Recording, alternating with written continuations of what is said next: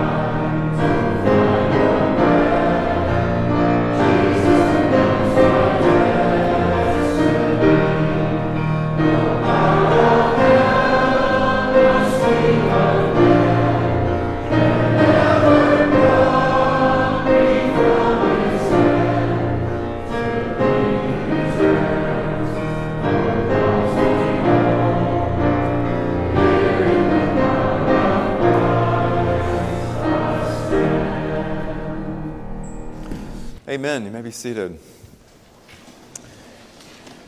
I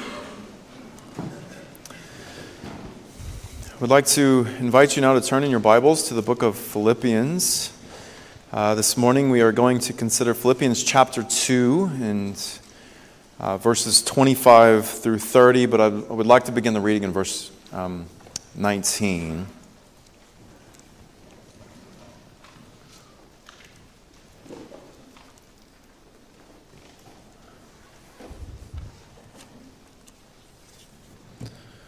Philippians chapter 2, beginning in verse 19. Before we hear God's word, if you would join your hearts together with me in prayer. Let's pray together, friends.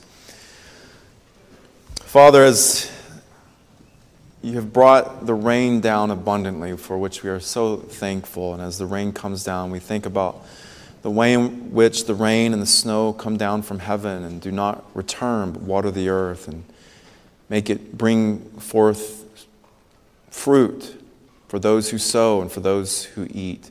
We are reminded of the way in which your word goes out to your people, that it shall not return to you void. And so we pray, Father, that as the gospel rains down upon our hearts this morning, that you would cause fruit to grow in your people. Cause us to be made more like Christ, that His name might be magnified through our loving obedience to Him and to one another. We pray this in Jesus' name. Amen. Philippians chapter 2, beginning in verse 19. Beloved, this is the word of God. I hope in the Lord Jesus to send Timothy to you soon, so that I too may be cheered by news of you. For I have no one like him who will be genuinely concerned for your welfare. For they all seek their own interests, not those of Jesus Christ. But you know Timothy's proven worth, how as a son with a father he has served with me in the gospel. I hope therefore to send him just as soon as I see how it will go with me. And I trust in the Lord that shortly I myself will come also. I have thought it necessary to send to you Epaphroditus, my brother and fellow worker and fellow soldier, and your messenger and minister to my need. For he has been longing for you all and has been distressed because you heard that he was ill. Indeed, he was ill near to death, but God had mercy on him, and not only on him, but on me also, lest I should have sorrow upon sorrow. I am the more eager to send him, therefore, that you may rejoice at seeing him again, and that I may be less anxious. So receive him in the Lord with all joy, and honor such men. For he nearly died for the work of Christ, risking his life to complete what was lacking in your service to me. The grass withers, the flower fades, but the word of our Lord remains forever. The last section of chapter 2 is concerned with Epaphroditus. With this and with the previous section that we looked at last week, we have Timothy and Epaphroditus propped up as twin examples of what Christ's likeness looks like, or what Christ's mindedness looks like. Epaphroditus is mentioned in chapter 4 as well, in verse 18. Paul says this about him. He says, I have received full payment and more. I am well supplied, having received from Epaphroditus the gifts you sent, a fragrant offering, a sacrifice acceptable and pleasing to God.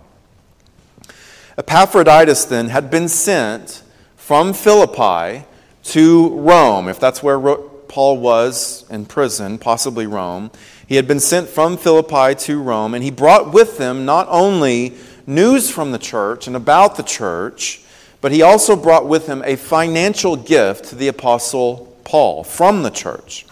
Now, after that had taken place, Paul is sending Epaphroditus back to Philippi.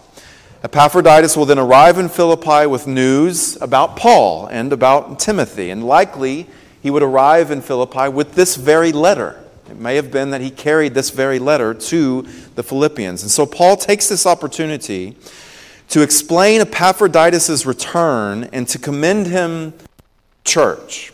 First, he says that sending Epaphroditus was necessary. Verse 25, I thought it necessary to send to you Epaphroditus. The Philippians might have been expecting Timothy instead, and we talked about that last week.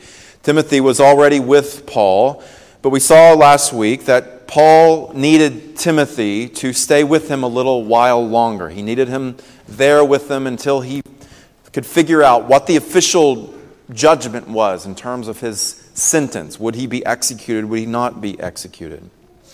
Why was Epaphroditus sent? Verse 26, for he has been longing for you all and has been distressed. He has been anxious because you heard he was ill. Indeed, he was ill, near to death, but God had mercy upon him, and not only on him, but on me also, lest I should have sorrow upon sorrow. I am more eager to send him, therefore, that you may rejoice at seeing him again, and that I may be less anxious. And so it's clear from these words here that at some point in his journey towards Paul, as Epaphroditus is going towards Paul with the financial gift, looking to see Paul, sent by the Philippians, that he got sick. He got very sick. And it's clear, too, that news about his illness had come back to the Christians in Philippi. They heard about that illness. It's also clear that Epaphroditus, after becoming sick, and had gotten news also that the Philippians were distressed about him being sick. And so there's some form of communication going on in the midst of all of this. The Philippians heard that Epaphroditus was sick, and Epaphroditus at some point heard that the Philippians knew he was sick. They were distressed about him. Verse 26, he was distressed, he said, because you heard that he was ill. He knew that the church knew that he was ill. And so we have this event in Epaphroditus' mission to Paul. He gets sick, and in fact so sick he almost dies. Now 3 times Paul mentions the fact that Epaphroditus came very close to dying in this mission, in this trip to Paul and for the church. Death was knocking at Epaphroditus' door during this time. Verse 27, indeed he was ill, near to death. Verse 30, he nearly died. Verse 30 again, he risked his life. And we can't help but stop here and think about what we've already seen in the Christ hymn, about what Jesus did. He was obedient to the point of death.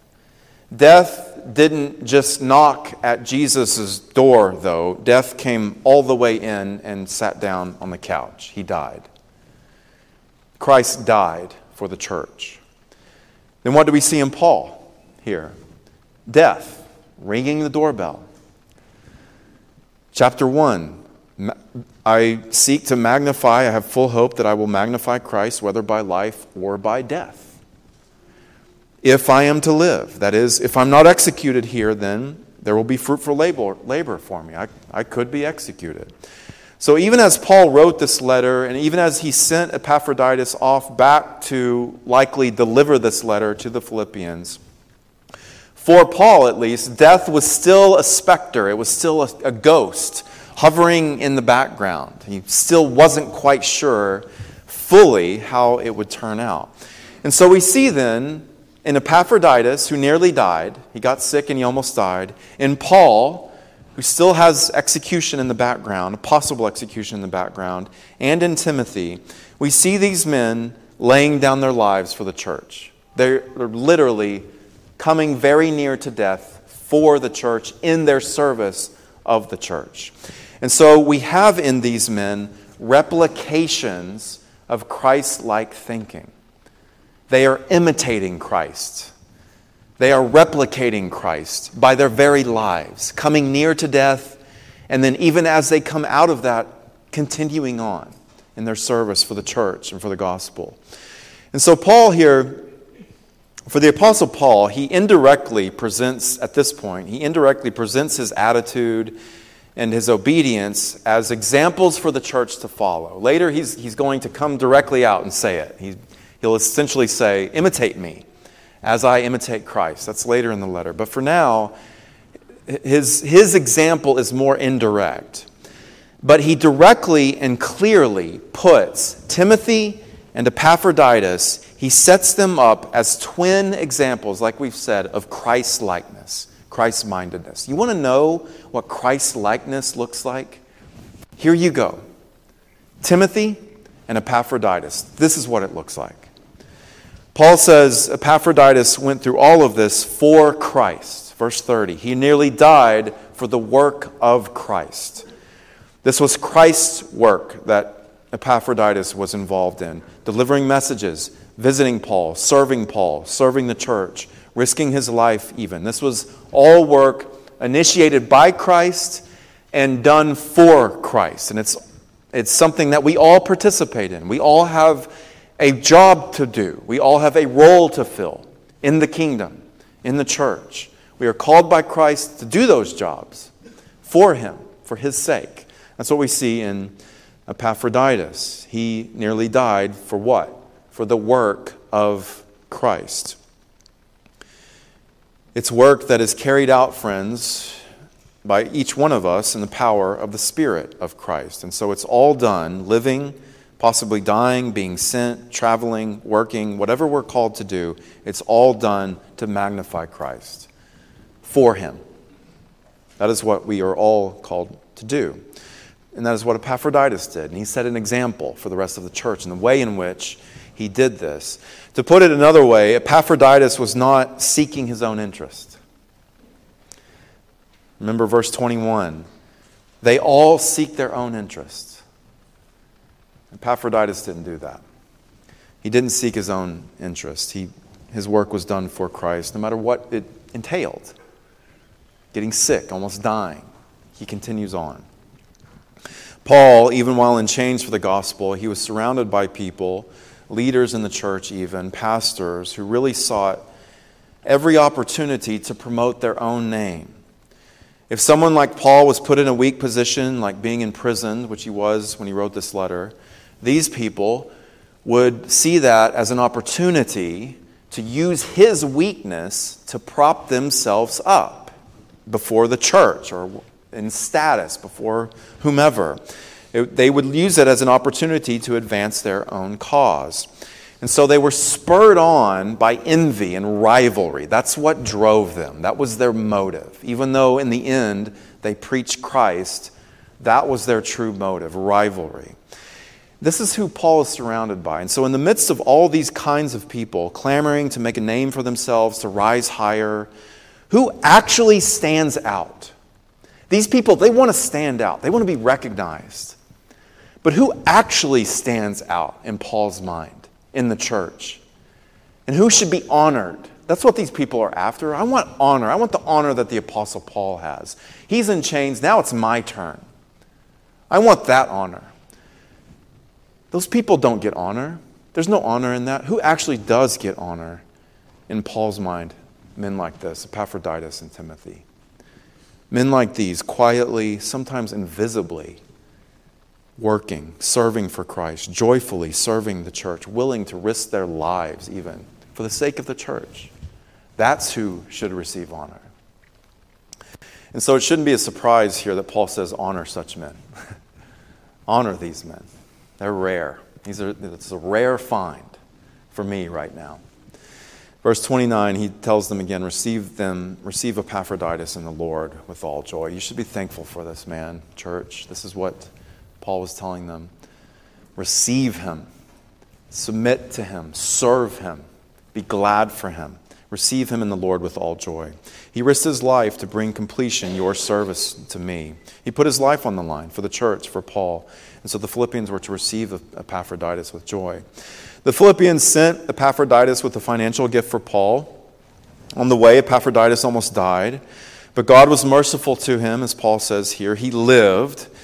And having survived his brush with death, what did Epaphroditus do? Did he turn back? Did he quit? Did he give up? No, he completed the mission. Verse 30, he completed what was lacking.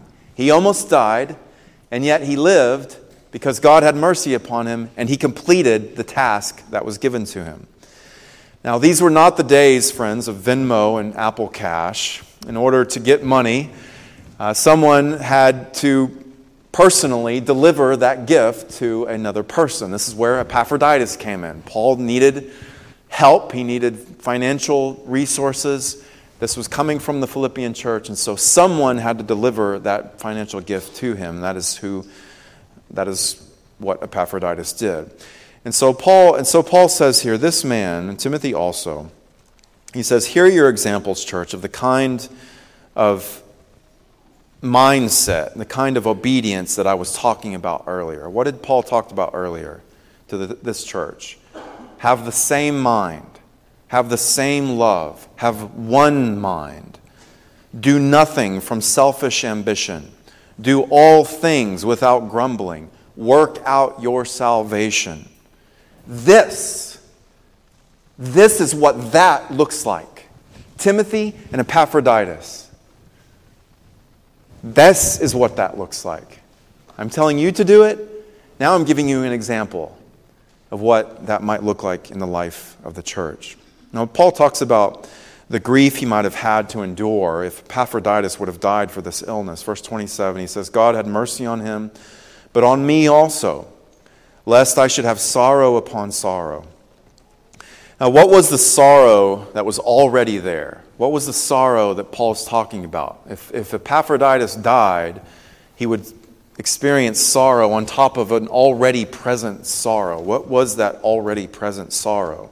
Was it his chains? Perhaps. losing a dear friend while in chains. That would be certainly double sorrowful. His loneliness in prison, maybe. But what about the fact that so many around him were so selfish? I have no one like him. I have no one like these men. They all serve their own interests. Paul was surrounded by men who preached Christ, praise the Lord. He rejoiced in that, but they preached Christ partly for selfish reasons, using Paul's predicament to advance their own causes, their own names.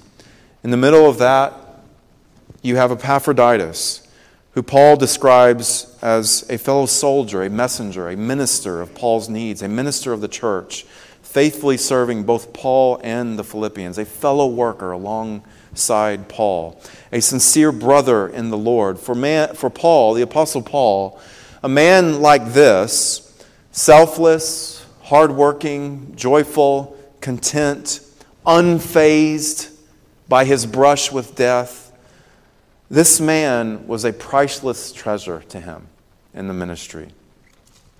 He was already certainly experiencing a measure of sorrow over those that were called to serve Paul in his time of need and yet used his time of need for their own interest. And so to lose a man such as this at a time like this, Paul would have endured much sorrow. But God was merciful. He spared Timothy. He spared Epaphroditus. Epaphroditus then was back from the dead, as it were. He looked like he might have died, but here he is, alive and well, continuing to serve, continuing to work for Christ. Paul was telling the Philippians essentially this: when he arrives, when Epaphroditus arrives, I want you to recognize and appreciate all that he's been through and all that he does for the sake of the church, as I do. I want you to feel about him as I feel about him. The value of men like this, I want you to appreciate that. Epaphroditus is to be honored. He is to be valued. That is what Paul is talking about here. Now is not the time to contend against whatever Epaphroditus is trying to do once he arrives. Now is the time to receive him. He deserves your honor. He deserves your support. I am sending him to you. This is essentially what Paul was saying. I am sending him to you, and I hope to send Timothy soon, and I hope that I can come too at some point. In the meantime, let's try to begin the work of being unified in Christ. Let's try to begin this work by receiving Epaphroditus with joy and honoring him. You see what Paul is doing there? I hope to send Timothy. I hope I come too. Epaphroditus is about to show up. He may have already shown up. Let's start to work on the things that I've already commanded the church to work on with how we treat Epaphroditus. Let's receive him in the Lord. Let's be united with him in all that he's taking part in. And what do we see at work in Epaphroditus? Well, it's the Spirit of Christ. God was at work in him. This is what Paul wanted the Philippians to see and to appreciate and to honor in Epaphroditus, and this is what we are all called to see and appreciate and honor in those in the church that are like this man, that are like Timothy and Epaphroditus. Appreciate that the Spirit is at work in us. The Spirit of Christ is at work in your neighbor. We are to honor that, to value that, to support that, to encourage that, not to impede the work of the Spirit in the lives of God's people. Now, the last thing I want us to consider here is part of the motivation behind Paul's decision to send Epaphroditus back to this church. Verse 25 and 26, he says, I've thought it necessary to send to you Epaphroditus. Now, real quick here, before we move on with this last point, Paul doesn't say this outright, but I think it goes without saying. Epaphroditus' physical return to Philippi, his godly, unselfish presence, the fact that he's back from the dead, that he came very close to death and he shows up and he's still alive, still selflessly serving the church, joyfully serving the church. His godly, unselfish presence among them, especially after having escaped death, this no doubt, it would have been a major boon to this congregation. It would have been a boost. to have him there, right next to them, to see him in their week-to-week activities. I think that would have been a boost to their ability, to their encouragement to actually follow through with what Paul was telling them to do, which is to be united. And so he says, I thought it necessary to send Epaphroditus. Perhaps part of that necessity is that I need someone there who can actually show these people what it's like to serve in this way. This is a wonderful church. They've helped me. But there are some things that need to be worked on here. There's some unity issues. This is what Paul's writing this letter, is what we see in this letter. It would be very good to have Epaphroditus, to have his feet on the ground with them, to encourage them in this. Paul couldn't be there. Timothy, he needed beside him for a little while longer. In the meantime, with Epaphroditus back with them, this church just might be inspired all the more by his example to do what he's calling them to do, to live unselfish lives for one another and for Christ. Now, as we think about this, don't we all want this? Wouldn't it be nice if all of us were considered by leaders in the church, were considered by others in the church as someone like this, like Epaphroditus? That our presence is a positive influence upon the church? Isn't that something of what we all want to have? Certainly, I think it should be, that our physical presence, our commitment, our activity within the church is something that contributes to what's happening in the church. I would think that receiving Epaphroditus in the Lord with all joy didn't just mean throw a welcome back party for him and then go on living selfish lives. I don't think that's what Paul had in mind. Receive him, I think, meant receive him and then keep receiving him. Act like him. Imitate him.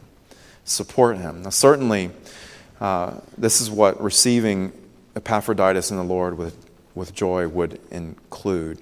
Paul even said this to them earlier. He said, complete my joy by having the same mind, one love, and so on. And so there's joy to be had in being Epaphroditus in the church. There's a joy to be experienced. But what was it in Epaphroditus himself that partly compelled Paul to send him back? He said, I thought it necessary to send to you Epaphroditus. We've looked at a couple different reasons why that was so. He came near to death. They would love to see him in person.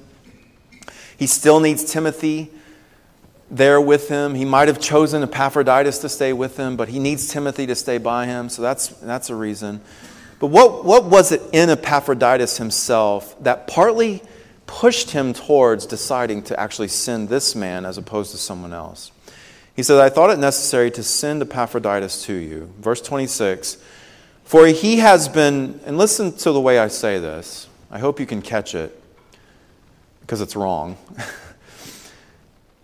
I thought it necessary to send Epaphroditus to you. Verse 26, for he has been longing for you all and has been distressed because he got sick. He almost died, and he wants to be comforted by you.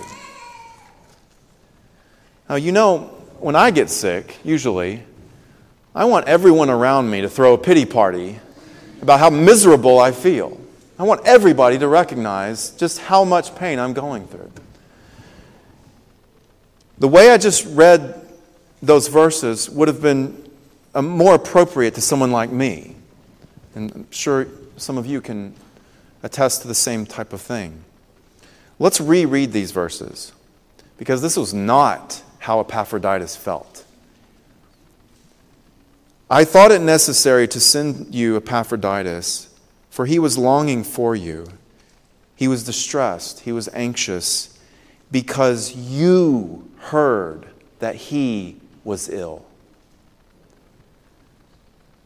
Epaphroditus, having narrowly escaped death, he almost died, was not anxious about himself. He was anxious about the Philippians, how they might have felt after hearing about his illness. He wanted to return to them, not to put himself at ease, but to put them at ease. That's why he wanted to get back so that they could see him and see that he's alive and well, to put them at ease. He's concerned about the way they felt, not how he felt, even after almost dying. Their fears, their concerns, even after all he went through. He might have had the right to be concerned about himself, to want to be comforted. But he gave that up. He was concerned about them. There's no report from Paul that Epaphroditus grumbled or complained, only that he desired deeply to return to the church to comfort them. They were anxious about this news that they received about their beloved Epaphroditus, about his illness. Epaphroditus found out about their anxiety. And so he tells Paul his desires. I want to go back. They're worried about me. I want to go back and show them everything's okay. And so they all together decide, Paul, Epaphroditus, they decide to have this good man return to Philippi so that he can do this. So they can see him. And they can see Epaphroditus and he can tell them, I'm okay. I've completed the mission. And also perhaps to give them this very letter from Paul. Now, you know, after Epaphroditus returned and the welcome back party was over, I think we can safely guess, obviously we're not told this, but I think we can safely guess that it didn't take Epaphroditus long after he returned to say, let's keep working. Let's find out what Paul needs next. I think it's highly likely that's what happened after he returned. Here was a man, and Timothy also, who, like his Savior, counted others as more significant than himself. This is the kind of attitude that we should be all of us should be after, friends, the mind of Christ. To him be all praise and glory now and forevermore. Let's pray together.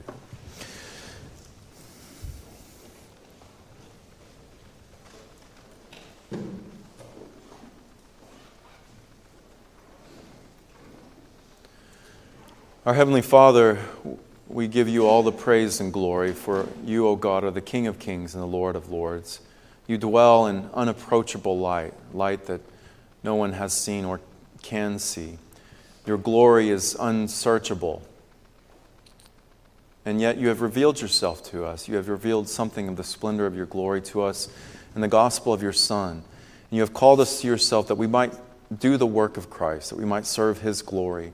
We do pray, Father, that you would subdue the pride in each one of us that is continually ready to rear its head and to claim demands for honor, demands for the rights that we think we have, that would seek to have us live out of a spirit of entitlement and self-pity. We pray, Father, that you would put to death that spirit within us, put to death that pride that is ever present inside each one of us.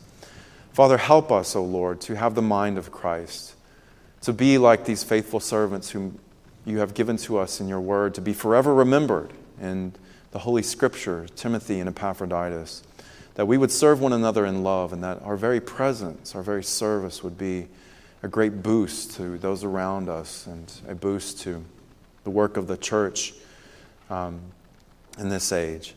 Father, we ask that you would do this good work in your people to the praise of your glory. Father, we pray now for the nations of the world. We beseech you, Heavenly Father, that through your Son, our Savior, that you would show mercy to the civil governments, to the civil leaders whom you've raised up all around the world, and to our civil leaders, to our president and our governors and our city officials. We pray, Father, that you would help them to administer their office to your honor and according to your will. We ask, God, that you would provide for our missionaries out of the abundance of your riches. We pray, Father, that you would cause them to increase in love for you and for the church as we think about and pray about Pastor Westerfeld and his family in Quebec. We pray, Lord, for those who do not yet know Christ. We pray, Father, for the lost, those who are still slaves to sin, for those who have not heard the gospel or have not embraced it. We pray, Father, that you would convert them by the power of the gospel to do your will. Humble them, Lord. Cause them to bow their knees to the lordship of Jesus Christ. Be with all those, Father, who faithfully proclaim the good news in this region and beyond. May their preaching be done in demonstration and power of the Holy Spirit. We ask, Lord Jesus Christ, that you would make your name to be glorified through our mission works and our church plants. We give you thanks and praise for our fellow workers and laborers in the gospel, Reverend Sumter, and our church planters. We pray that you would cause their fruit to multiply. And Father, we pray for ourselves who are gathered here today. We thank you, Lord, for this particular body. We pray, Lord Jesus, that you would gather your sheep, that there might be one flock and one shepherd. We pray for the wandering sheep, for those who have strayed away from the flock, that you, by your Spirit, would call them back to fellowship with us. We pray, Father, that you would open their eyes to their sin and convert them. We pray for the conversion of the lost through our preaching here. We pray for the saints here, that you would drive from our hearts and our souls everything that is displeasing to you. Father, help us to understand that you are full of life and that you give life to all things and that you are our primary and sole source of resurrection life. Father, we lift up to you this morning the needs of those who suffer afflictions and anxieties in body and soul of all kinds. We pray for the elderly in our church. Father, be merciful to Eileen, Dorothy, Kay, Joyce, Jean, Hal, Alan, Cornelia, Hikari, and Rosalie. Father, we pray for those with cancer as we ask for your mercy to be given to Arlene and Jim, William and John. Father, we lift up to you those with physical needs. We pray for those who struggle financially, who are looking for a job, who are looking for a home as the Okorafor family is. Father, bless them and provide for all of their needs. Father, we lift up to you those who are facing physical ailments and broken bodies. We lift up to you the Broccolo family as they serve Autumn Broccolo. Father, grant this young covenant daughter your physical and spiritual strength. Provide for all of their needs. We lift up to you Iona Engelbrecht, who is approaching a time of her surgery. We pray, Father, that this would alleviate her pain completely and that this would bring full healing to her body. Father, provide for her and bless her in this way. We lift up to you Claire and Diane, the Nilsons, and Linda Nelson. We pray, Father, that your mercy would be at work in them all. Father, we lift up to you our mission work in Ukraine as there's much strife and terror and death in the world. We are reminded that Christ has the keys of death and hell in his hands and that nothing can snatch those keys from his sovereign dominion. Father, and we lift up to you our expectant mothers. We pray for Amanda Potts and the child in her womb. We pray that you would sustain this family and the baby who's yet to be born. Father, we pray for this. Father, we lift up to you those who grieve as we think about the Doobies and the Milams. And Father, we thank you for the Yee family. We thank you, Father, for the living act of faith that you've given to this family, this wonderful and loving family that has served this church for so many years. We pray, Father, that you would continue to give them grace to serve in love, to serve with joy, and to love each other well. We pray for Han and Louisa. We pray for Kian, Adrian, Joel, and Tia. We pray that your mercy would be at work in them all. We thank you for them, Father. We pray that you would fill our hearts with compassion, fill our hearts with a sincere sympathy and love for them, that we would serve all of their needs and seek to continually pray for them. Father, we lift up the Yees to you and ask that you would shepherd them by your Spirit in Jesus' name. Father, we thank you that you hear and answer our prayers. We thank you that you are a God who is at work within us and a God who answers prayers. And so we commit all of these things unto you through our Lord and Savior, Jesus Christ, who taught us to pray, saying, Our Father in heaven, hallowed be your name. Your kingdom come, your will be done, on earth as it is in heaven. Give us this day our daily bread, and forgive us our debts, so we also have forgiven our debtors. And lead us not into temptation, but deliver us from evil. For yours is the kingdom, and the power, and the glory forever. Amen. Well, beloved, we now have the wonderful opportunity to respond to the gospel with our giving. May the Lord be pleased to use our sacrifices for his glorious ends. Amen.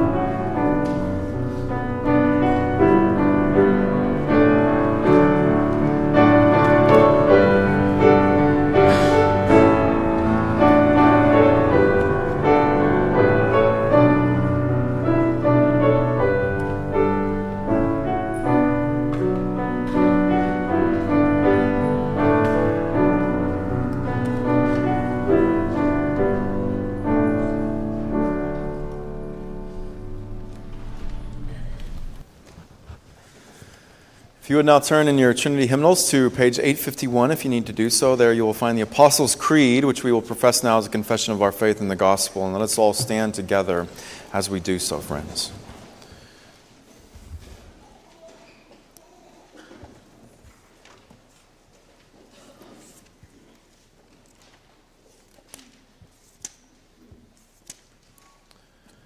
Christian, in whom do you believe? I believe in God the Father Almighty, maker of heaven and earth. I believe in Jesus Christ, his only begotten Son, our Lord, who was conceived by the Holy Spirit, born of the Virgin Mary, suffered under Pontius Pilate, was crucified, dead, and buried. He descended into hell. The third day he rose again from the dead. He ascended into heaven and sits at the right hand of God the Father Almighty. From there he shall come to judge the living and the dead. I believe in the Holy Spirit, the Holy Catholic Church, the communion of saints, the forgiveness of sins, the resurrection of the body, and the life everlasting. Amen. If you would now turn to our final song, Psalm 133a, How Excellent a Thing It Is, Psalm 133a.